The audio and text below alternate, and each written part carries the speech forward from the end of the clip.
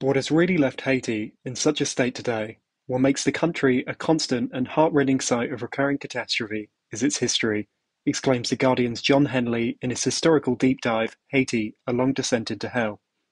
Since Christopher Columbus claimed the land for the Spanish crown in 1492, Haiti has withstood slavery, revolution, debt, deforestation, corruption, exploitation, and violence.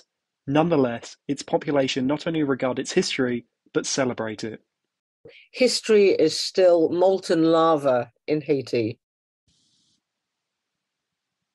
Claims director Leah Gordon.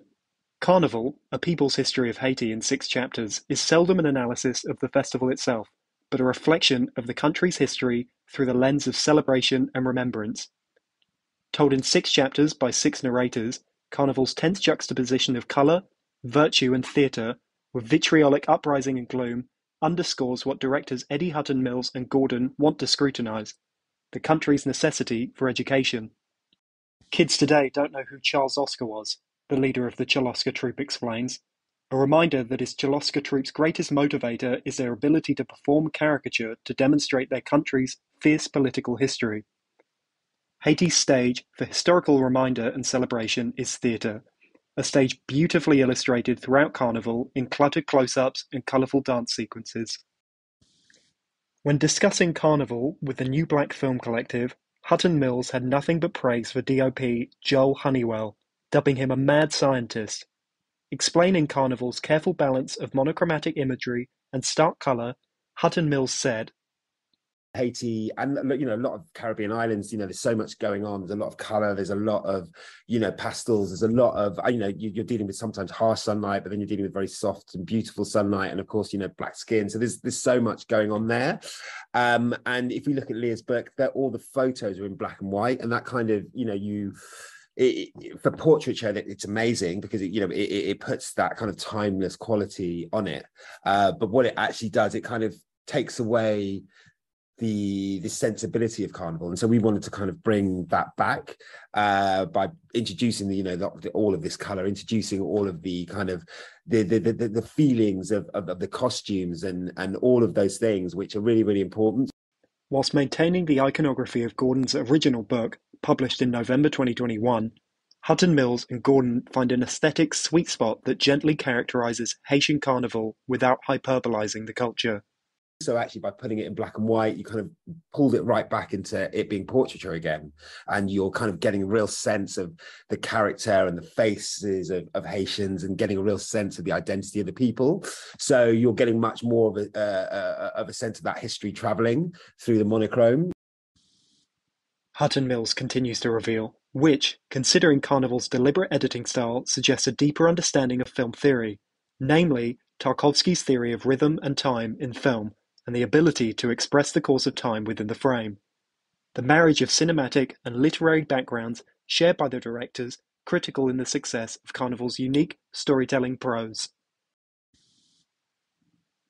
Gordon confesses that amongst Gillo Pontecorvo's Burn and the Battle of Algiers, a source of inspiration and a subsequent fundamental to Carnival was Canada-based Haitian archivist Franz Voltaire.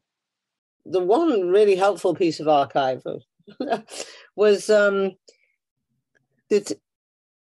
President Magloire in 1954 wanted to commemorate the slaves' revolt in Haiti, and he actually commissioned a film which was a reconstruction of the Battle of Vertières, demonstrating Carnival to be a vital exerciser of the benefits of film archival to Black history and documentary filmmaking, reverberated by Hutton's comments on revolutions belonging to everybody, and that we have to look at every revolution.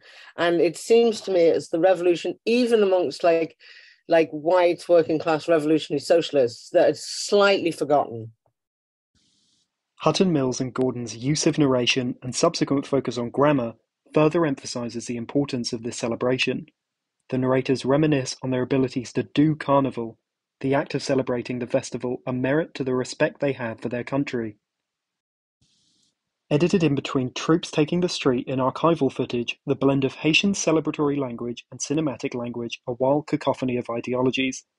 Martyrdom, political upheaval, and strict patriotism carefully accent these scenes as, despite Carnival's short runtime, time stands still and audiences' attentions are demanded. An attention that feels even more justified upon learning that Carnival felt like a hugely personal story for Hutton Mills. I'm not someone who kind of wants to impose a narrative in that way. I'm much more about let people tell their stories, and I'll be a conduit to help that happen. But obviously through that, you do put your own personal stamp in it. And, you know, I would definitely say my heart's in this film. Carnival's immediacy isn't determined by the story, but those who tell it both on and off screen.